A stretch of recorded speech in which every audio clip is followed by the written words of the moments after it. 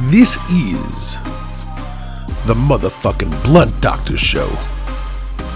On a Wednesday, as it was and it always should be, in the middle of the goddamn night. This is just the way we do it.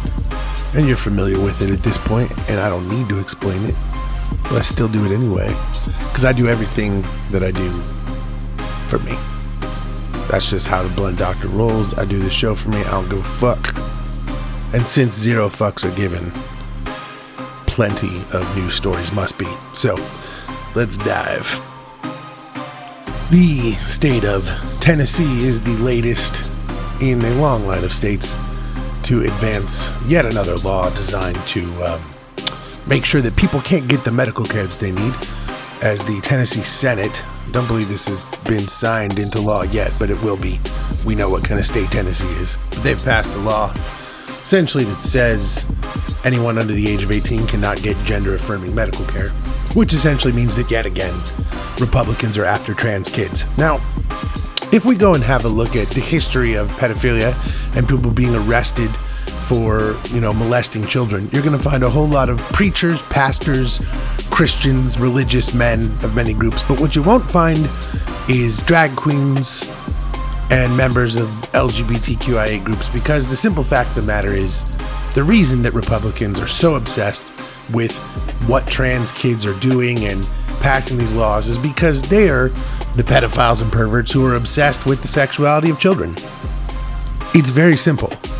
If you're constantly obsessed with the sexuality of children and what children are thinking about sexually and limiting what they can think about sexually and making sure they don't think about what you don't want them to think about sexually, you think about children's sexuality way too fucking much. You have a problem. And every single Republican in this country at this point has a problem because they spend probably 90% of their day thinking about the sexuality of children. I'm fucking serious about that. Think about how often they show up at school board meetings. They protest every single Democrat in government. They go on websites and make all these comments about shadow governments and pedophile conspiracies, and everyone talks about Jeffrey Epstein all the time. And Epstein was a horrible fucking person for sure. But literally every single person in the world is somehow connected to him, apparently. And in the eyes of these people, it's not weird that they constantly fucking obsess over the sexuality of children. What a child chooses to wear, how they dress, what they think, those things are not your business, especially when it's not going on in your fucking household. And to sit here and be consistently obsessed with this, to be obsessed with, teenagers who dress how they want to dress, who, conform to how they want to conform, who present how they want to present themselves, to constantly obsess over what parts they have and what their sexuality is and who they are sexually active with.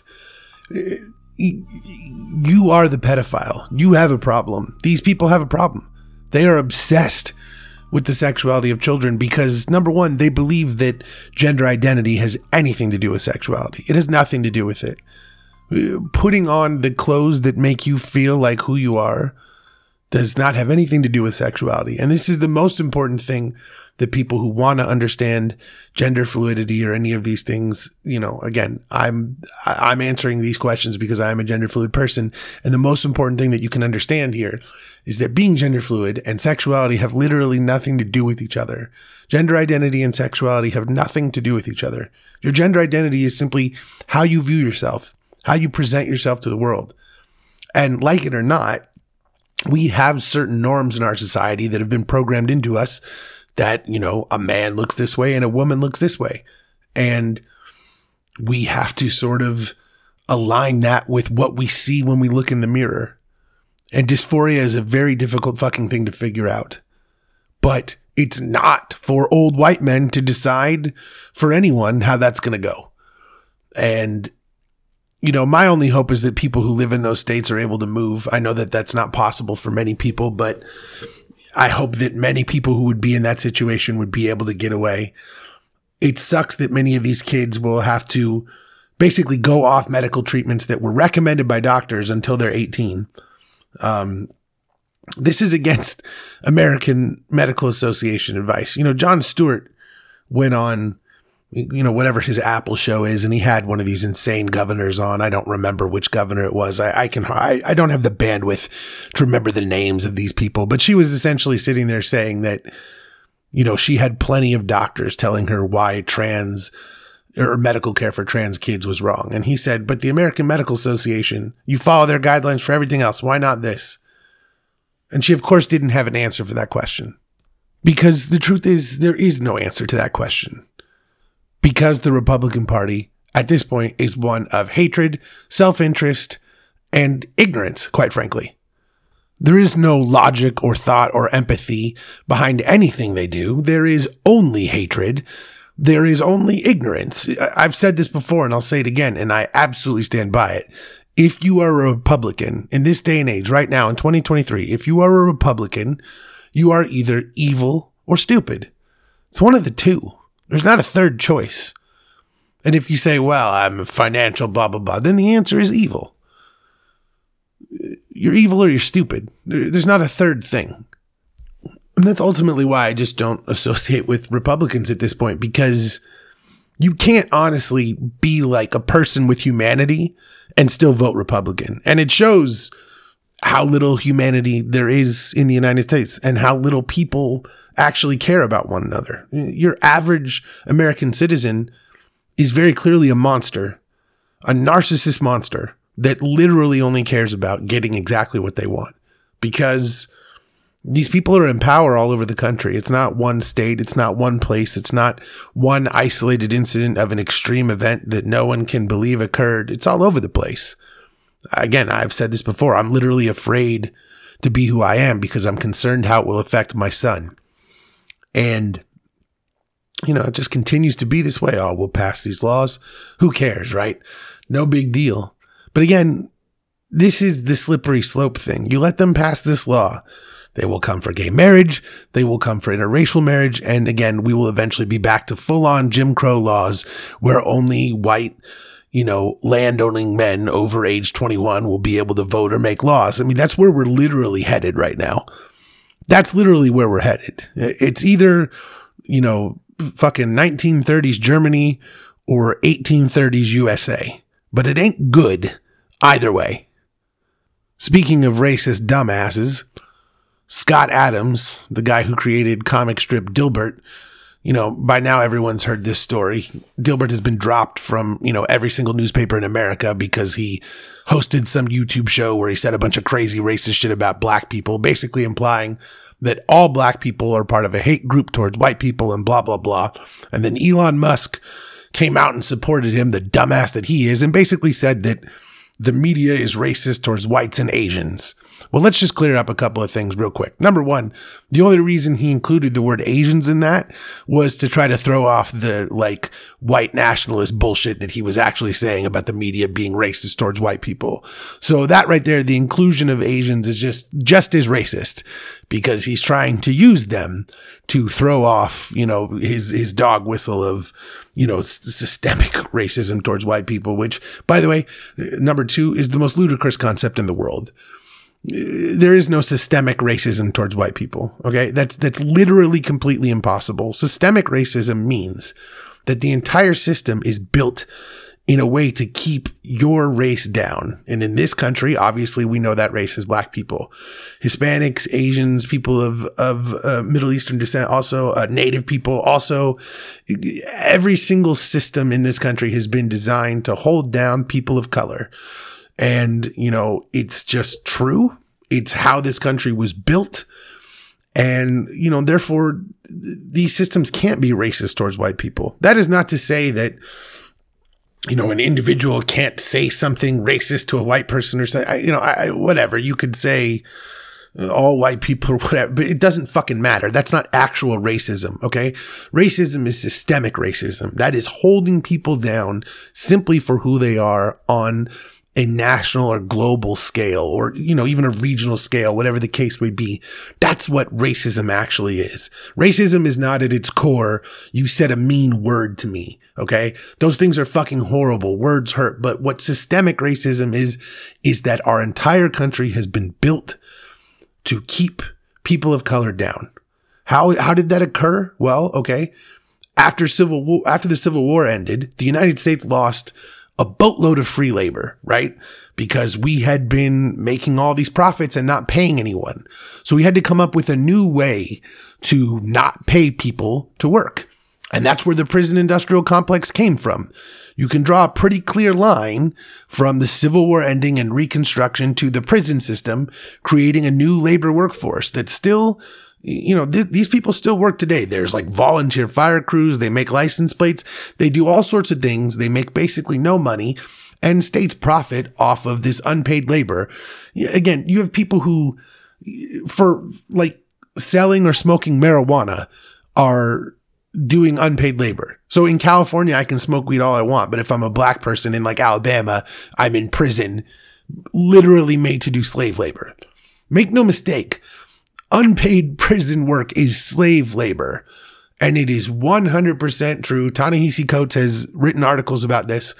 You can draw absolute clear lines from the end of the Civil War and the loss of free labor from slavery to the creation of the prison state to create that free labor. And I'm just curious who you think the majority of people are in the prison system. We know it's black men. Who were the majority of slaves? Black women and black men. And now the prison system is the exact same thing. And it is a source of free labor for the country. That was what slavery was, and that is what the prison system is today.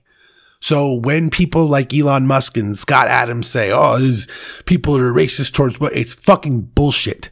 It is nonsense because it's literally impossible.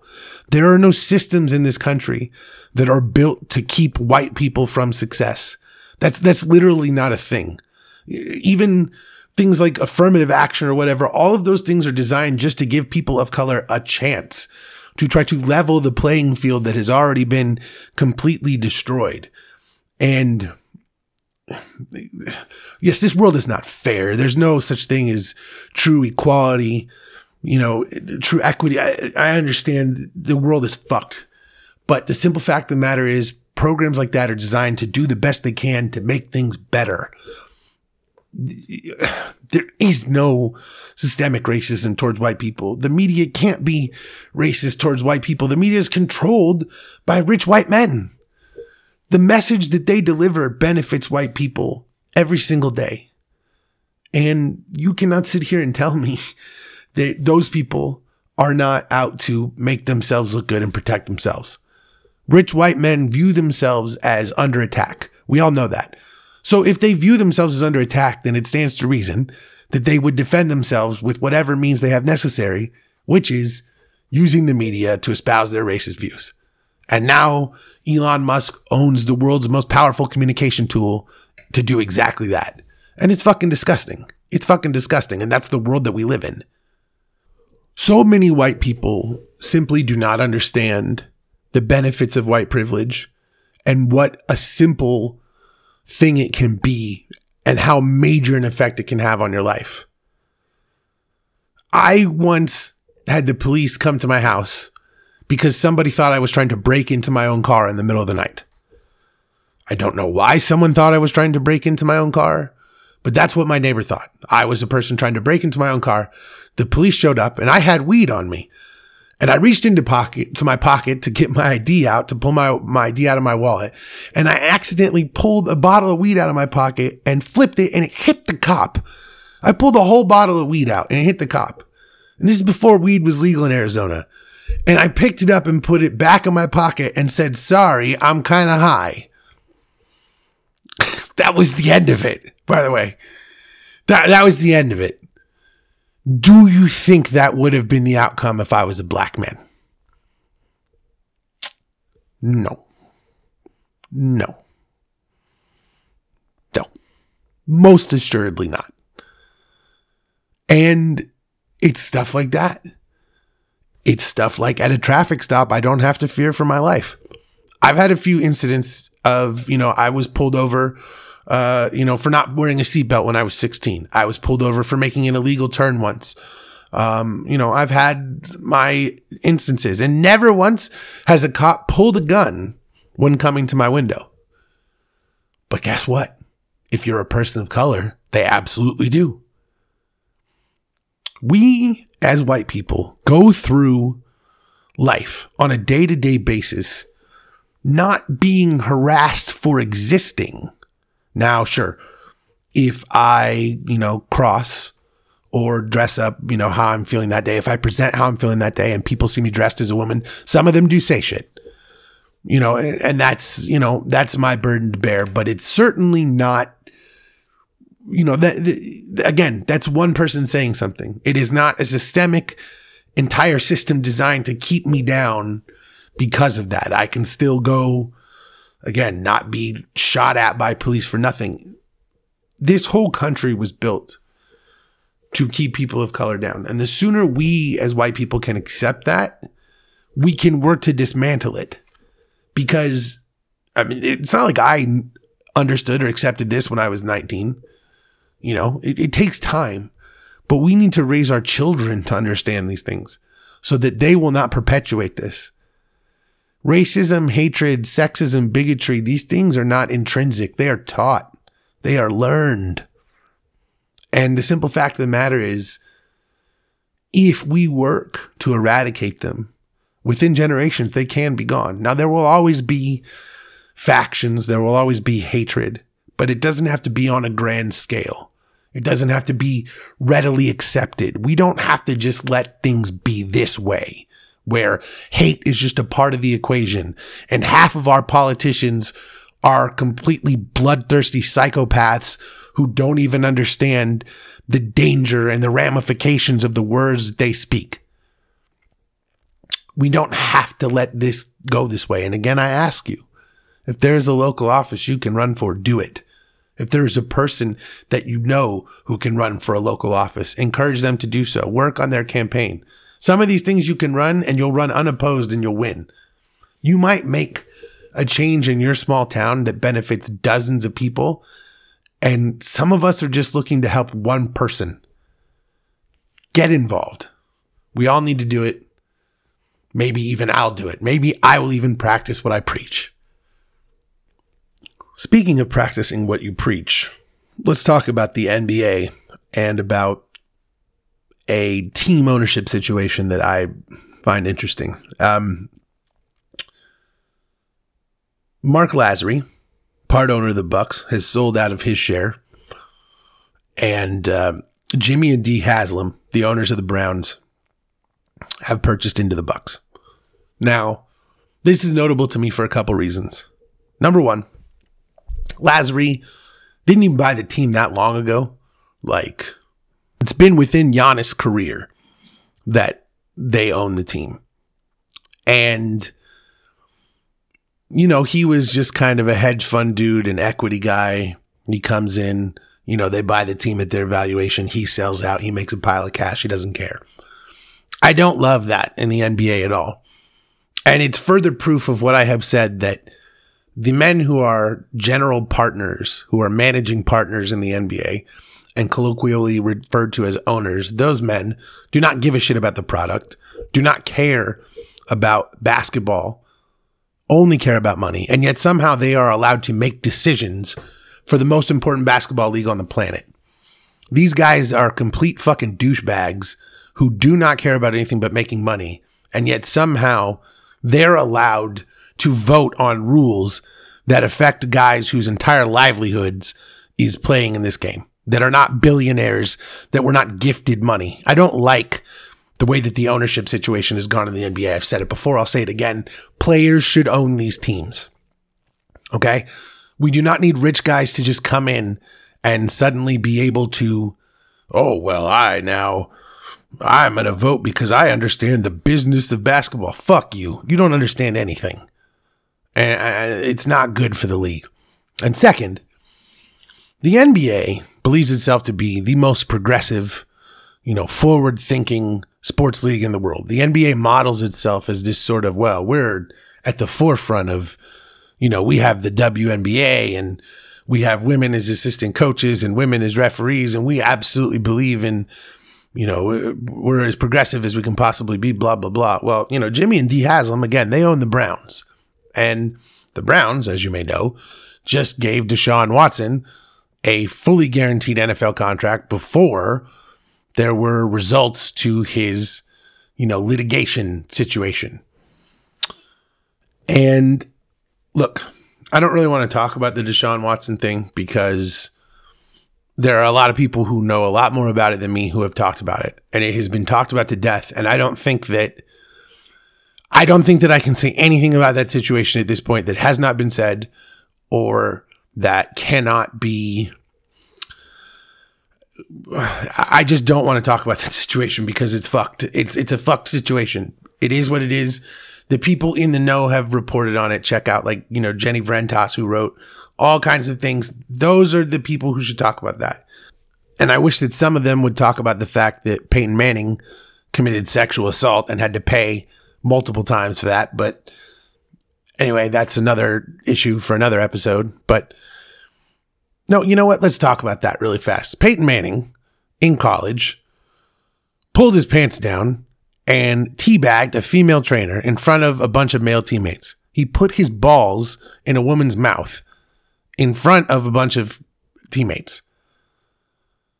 Then she reported the incident, so Archie Manning, Peyton's dad, spread a bunch of rumors about how she liked to, quote, sleep with black guys. This stuff is all documented, by the way. I'm not making this shit up. She won a lawsuit against Peyton Manning. And then he talked about it, and she had to pay again. So they said a bunch of racist shit about her, spread rumors about her sleeping with black guys to make her look bad somehow, because sleeping with black men is somehow wrong. Peyton Manning is a racist, and he committed sexual assault. I don't understand why everyone lets that go, but they do. Regardless, the Deshaun Watson situation is fucked. It is what it is at this point. But if the NBA wants to present itself as the most forward-thinking league, and we're at the forefront of everything, blah, blah, blah, every single person sort of agreed that the Browns did not do their homework on Deshaun Watson. Everyone agreed that they pulled the trigger before everything was done because they sat there and said, we've done all of our homework. And then all the victims of the situation came out and said, no, they never even spoke to us. So they clearly did not do their homework. And the Browns are not looked at as a quality organization, as we know. And now they're looked at as a scandalous organization that doesn't care about a very negative situation as long as they can win. Now, again, the situation is ugly, but if you want to show yourself as the most progressive league, how do you not even discuss this? How does this not even come up when considering letting these people purchase into the league? Because they've shown really poor judgment. And sure, they have a lot of money. So do a lot of other people who want to buy teams. There's plenty of other billionaires after the pandemic. Lots of people stole money from us during the pandemic. There's plenty of other people to buy teams. Why are we letting some of the worst of one of the worst leagues in? The NFL is regarded at this point as one of the worst leagues in regard to how they treat women, how they treat, the LGBTQ community. The NFL is not looked at as a model. Why would we want Jimmy and Dee Haslam around? This isn't even the first scandal involving Jimmy Haslam. This is not a clean organization. These are not the people that you want around. And if we are trying to show that we're at the forefront of being progressive, how is just letting these two people buy a team, how is that a good idea? In what world is that a good idea? This wasn't even floated out there. This wasn't something that, they kind of floated to see how people would respond. It just happened. And now we all just have to live with two of the worst people in the NFL owning one of the best teams in the league right now. Giannis's career has to be saddled to the Haslams. Really? That's insanity to me. And I don't care if they're silent partners or, only own a share of the team or whatever the case is. Again, look, the Deshaun Watson situation is very complicated. The fact alone that, Deshaun Watson was not convicted of any crime, but, essentially was out of football for 2 years for something that he did do. It is agreed that by many people it was done, but he wasn't convicted of a crime. So it's hard for the NFL to just make him sit. I understand that thought process. But again, Peyton Manning did actually lose a civil suit. He wasn't convicted of a crime either, but he actually had to pay several times for something he was found guilty of doing. So Peyton Manning was actually found guilty in a civil suit, and he is celebrated as, this wonderful person for assaulting a woman in front of tons of people. So there's a racism double standard there, but that's not important because the most important thing is the women who were victims. So it's all completely ugly, but they just gave Deshaun Watson a contract anyway. And they're just like, yeah, we're not even going to do with that. So they were just like, well, presumption of innocence, we're just going to give the contract. And that doesn't work when you have 40 people making accusations and we know how fame goes. Like, this is a much uglier situation than it's just ugly. And whether or not Deshaun Watson has grown as a person and deserves a chance to play football again or whatever, like, those are separate issues. I mean, I have really not talked about the Deshaun Watson thing on this podcast because it's difficult because, again, there are more intelligent people to talk about it. But one angle that no one talks about is that Peyton Manning got away with horrible stuff and actually had a jury. He actually lost a civil trial, but nobody cares about that. And I do think there's an element of racism in that. But again, that doesn't matter when what Deshaun Watson did is so horrible. And so it's like we're ignoring all the details about other people because we want to pin it on this one guy and he is horrible and we should do that. But then why are we then just letting the people who gave him a contract buy into the NBA? Like, if part of the problem was that they gave Deshaun Watson a fully guaranteed contract before his legal problems were even resolved, then how are those people qualified to be NBA owners? Like, how are those people qualified to be NBA owners? It's a real fucking question. And everything surrounding Deshaun Watson is a real question. Like, should he be banned from football forever? That's a real fucking question. Should he be allowed a second chance because he isn't found guilty of anything? That's a real question too. The thing is that the Deshaun Watson thing is fucked up because we all agree that he's guilty. Like, I don't know of anyone who at this point, especially with his, basically kind of admitting it, but not admitting it. Like, yeah, I did it, but I didn't really do it. Like, I don't think that anyone thinks that Deshaun Watson is innocent. But does that mean that he can never be rehabilitated? Or is it that he has never apologized and that is why he should not be rehabilitated? Or is it that even if he apologizes, football is a game and you don't have a right to play a game and make hundreds of millions of dollars when you have sexually assaulted women who trusted you? Like, these are the problems. And see, the thing is a lot of the women aren't even necessarily saying they don't ever want Deshaun Watson to play football again. They're just saying they want an apology and he simply won't do it. And yet, like, we're letting the people who looked at all of that and said, that's fine. We're letting them buy into the NBA. Like, this is one of the most complicated things ever. Like it's awful. And in some ways, it's just like, you want to just be like, dude, if you get accused by 40 people, I don't give a fuck about whatever, you're done.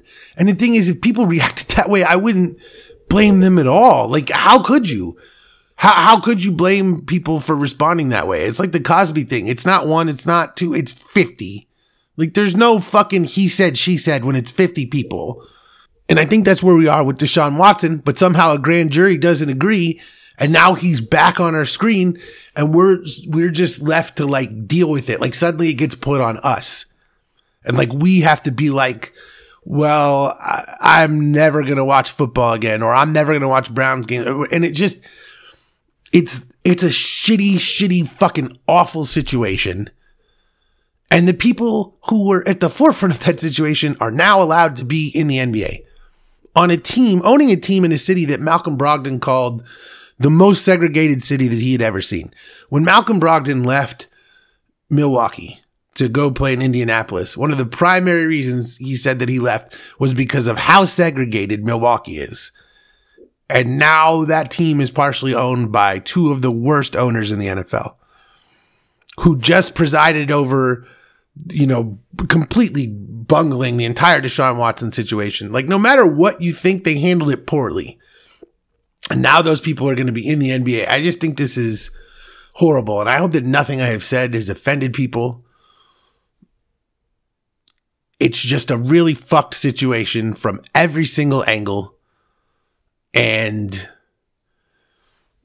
now the people who fucked it are somehow going to be in the league that views itself as the most progressive.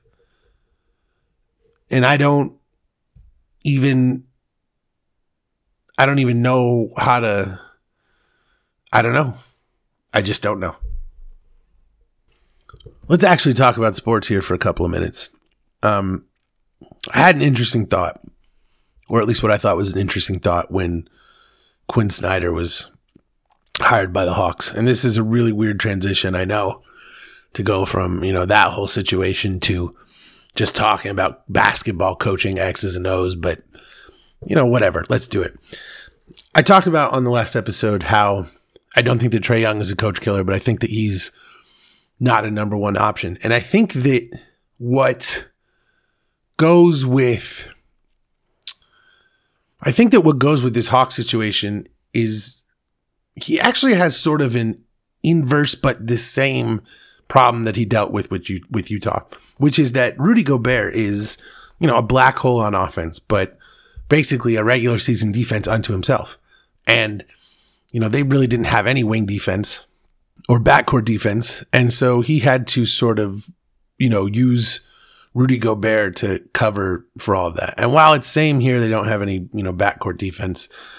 The difference is sort of that it's an inverse problem because everything was built around Rudy's strengths there, but everything's going to be built around Trae Young here. But it's an inverse problem because it's sort of like, it's still, yes, I have no backcourt defense, but this time I don't have like one person to anchor that entire defense. So I have to solve this problem of no backcourt defense while also building everything around Trae Young offensively, because everything defensively there was built around Rudy Gobert to sort of deal with this issue. But now you're looking at building a team around Trae Young that also doesn't have, that level of defensive anchor, that also has those defensive problems in the backcourt. But now you're tasked with constructing this like heliocentric all around Trae Young, but still somehow working through DeJounte Murray thing. I just think it's interesting because offensively in Utah, I mean, they did a lot of stuff, but it was kind of like, it's Donovan Mitchell's team. And, Conley's there to facilitate and, Gobert will catch lobs, but it was Donovan Mitchell's team. And now you have to kind of figure this out with Trae Young and DeJounte Murray and all these things. And how does DeAndre Hunter fit into it? How does Bogdanovich fit into it over, this period, whatever the case may be.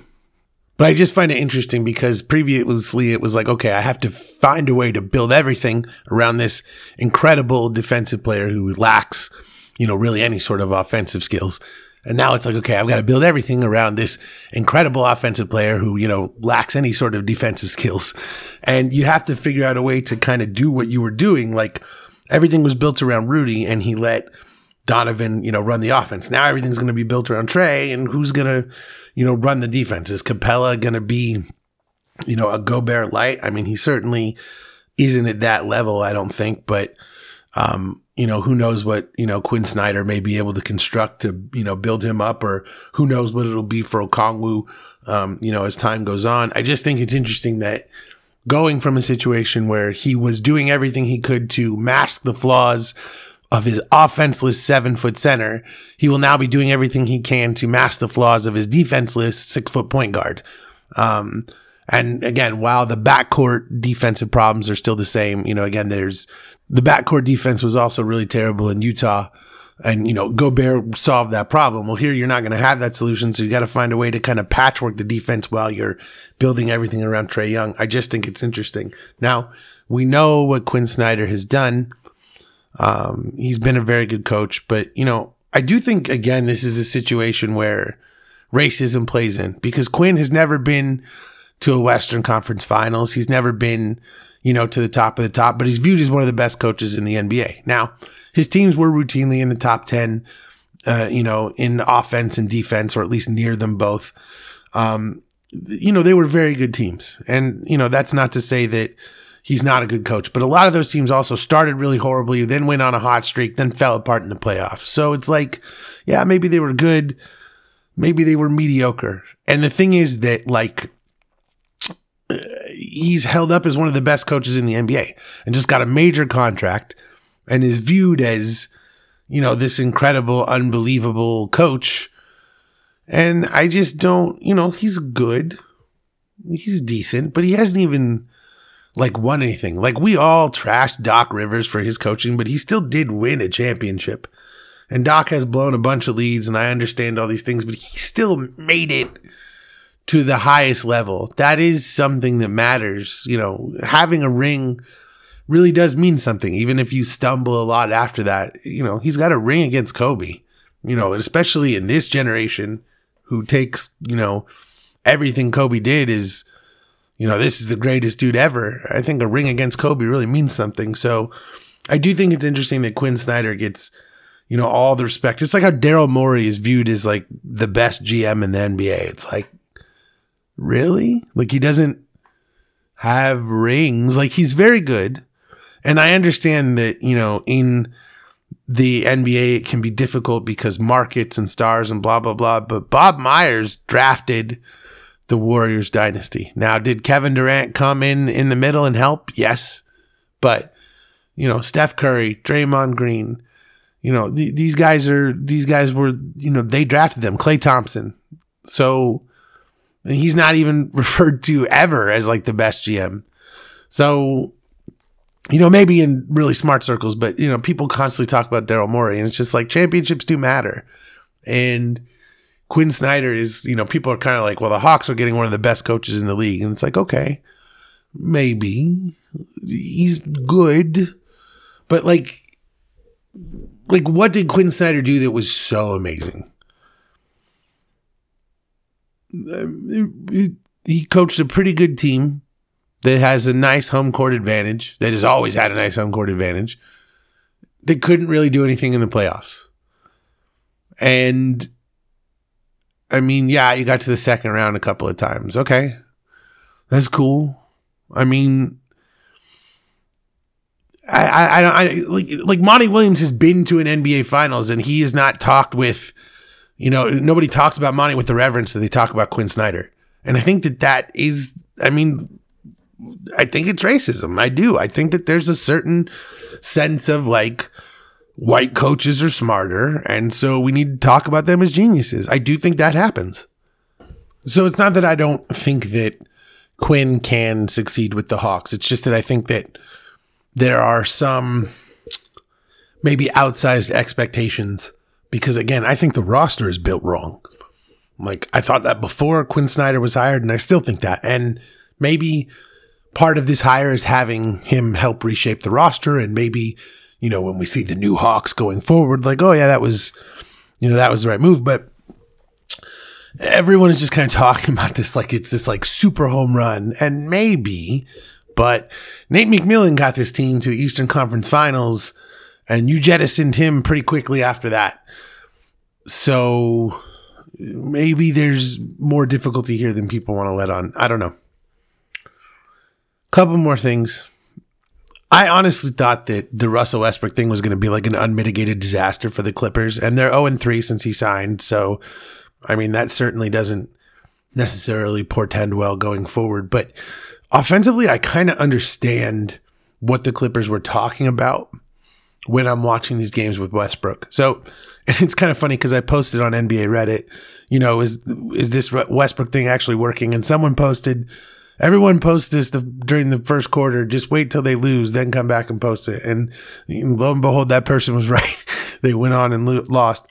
But, these people don't kind of understand the question I was asking. And the thing is that, the Clippers basically said, we need someone who can move the ball. We need someone with energy. We need a real point guard because we don't have one. And that is just a fact. Like, the Clippers have not had a point guard that can like play point guard basically since Lou Will left. Like, truthfully, like, that's the last dude they had.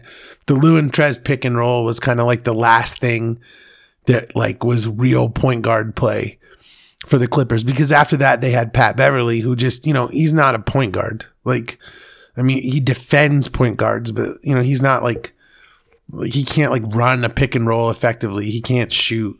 Pat Beverly is just a fucking asshole on the basketball court. That's literally all he is. And so the Clippers have just not had a point guard. And, they had Reggie Jackson. Again, Reggie is not a point guard. He's a shooting guard, and he's a good player who can, have nights where he's balling and hit a bunch of shots and dish a bunch of assists. Reggie can play, but a pure point guard just views the game differently. You see the way that Chris Paul plays. A pure point guard, obviously we understand I'm trying to get shots for everyone else. We understand that thought process, but it's not just about that.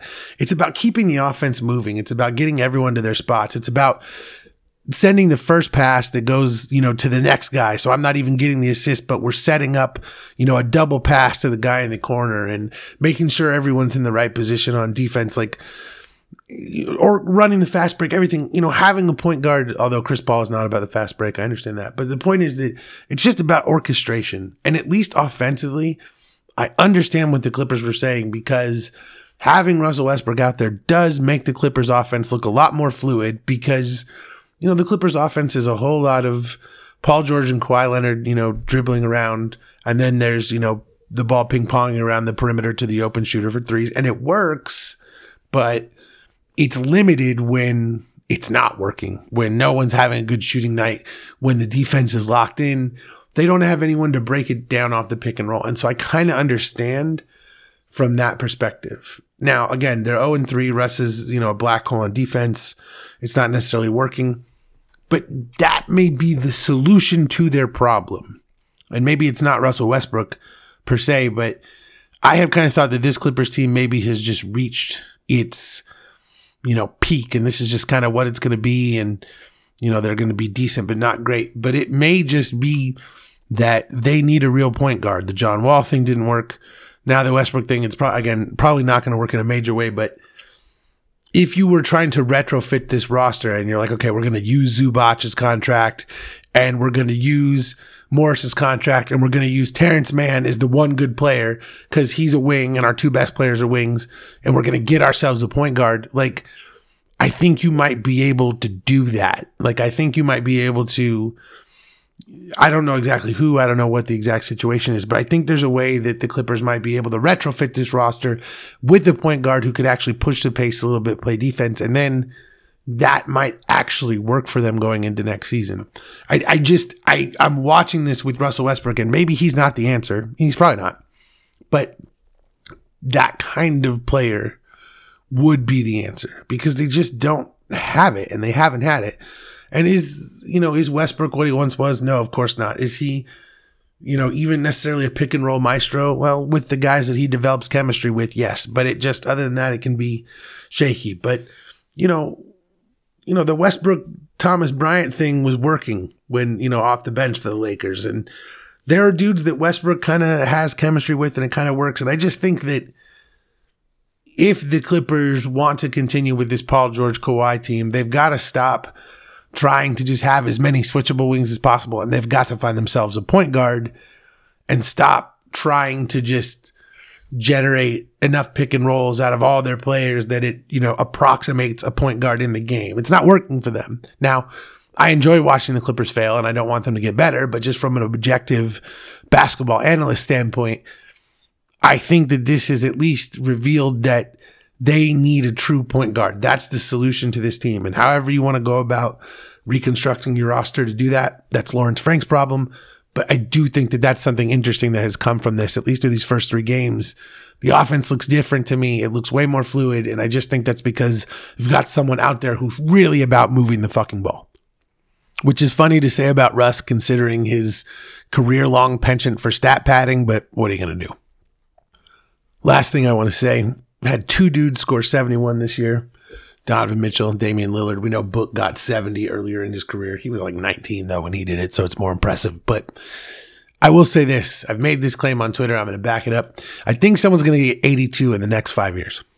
And the reason I bring up 82 is obviously because of Kobe's 81-point game. That being the highest scoring game in the modern era. We all know about Wilt's 100-point game. I don't know if anyone will ever quite get 100, but I think someone's going to get 82. Just with the prevalence of shooting threes, someone is going to have a night. It'll be Steph or something who he hits 10 threes in the first quarter.